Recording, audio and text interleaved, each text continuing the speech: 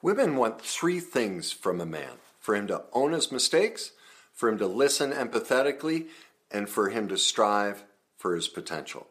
If a man can't do these three things, it shows women that he isn't capable of the 5 traits that she needs, which shows he can do this. And the first one is confidence, that it's being trustworthy, that he has integrity, respect, and that he's mature. Because it's very simple. Women don't need a man to be perfect. What they need is a man to own his mistakes and put a plan in place to fix them.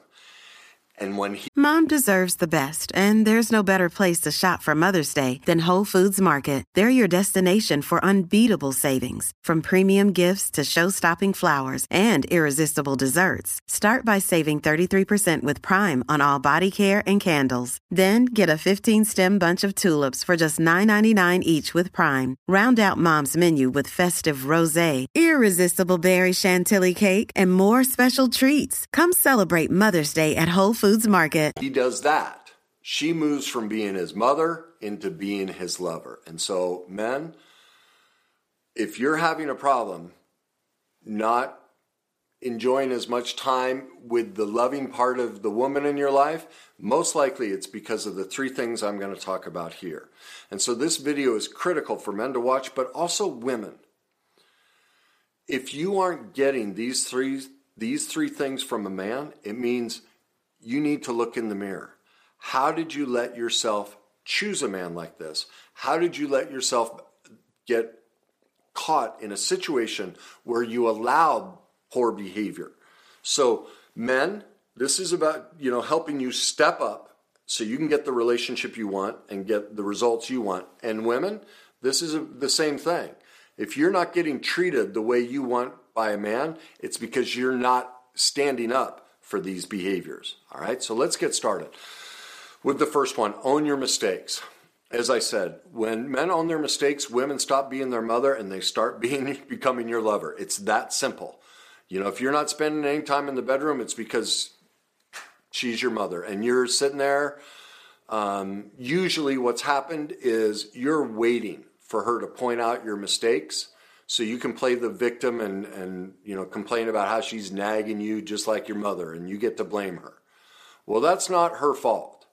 It is your job as a man with confidence, trustworthiness, integrity, self-respect, and maturity to stand up and own his mistakes. Now, I'm going to give you a 5-step process to show you, because most men don't even know how to do this.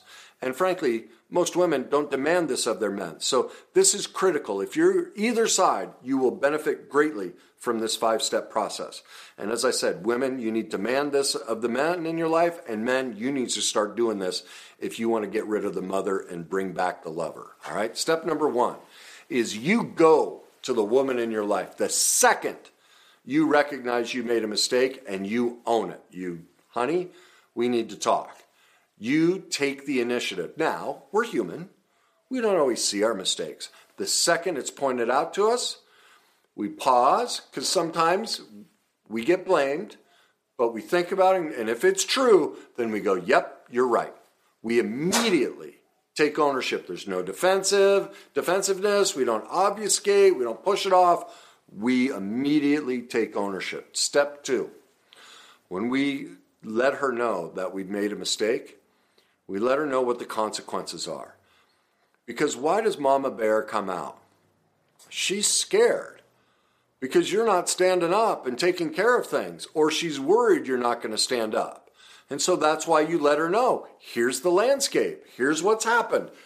I made this choice, or someone else made this choice, and we made previous choices, and now we're in this place, and here are all the consequences. Here's the potential danger in our life that we have to now deal with. That's step number 2.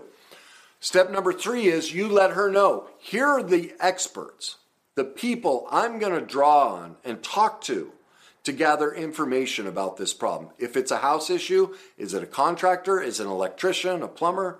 If it's an emotional issue, have you talked to counselors, coaches, someone like me, an emotional expert?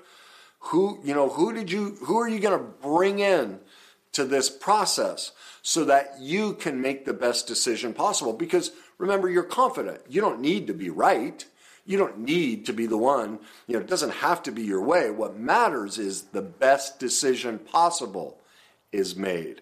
And so you seek out the best information possible. So honey, I'm going to Google this. I'm going to talk to this person. Like, here's my plan of how I'm going to gather information to try and make the best decision possible. Step number 4, here are my ideas on how I think we might fix this problem, or I might fix my problem. And I'd also like to know what your suggestions are. It's been my life experience that women are brilliant. Because of their makeup, they have a different outlook. And it may not be that in every situation her idea is right, but because she's a woman and she looks at the world from a woman's perspective, she'll add a color and an insight that's different, that may go, oh my God, the way you just brought up that part of the problem makes me realize I need to talk to this kind of expert. Do you see, what it does is it creates an expansion of possibilities of ways to handle the problem. And that's why you bring her into it. Because again, your job is to make the best decision possible. So you pull from the experts in your life. And if you don't think she's one, then you better dump her right away.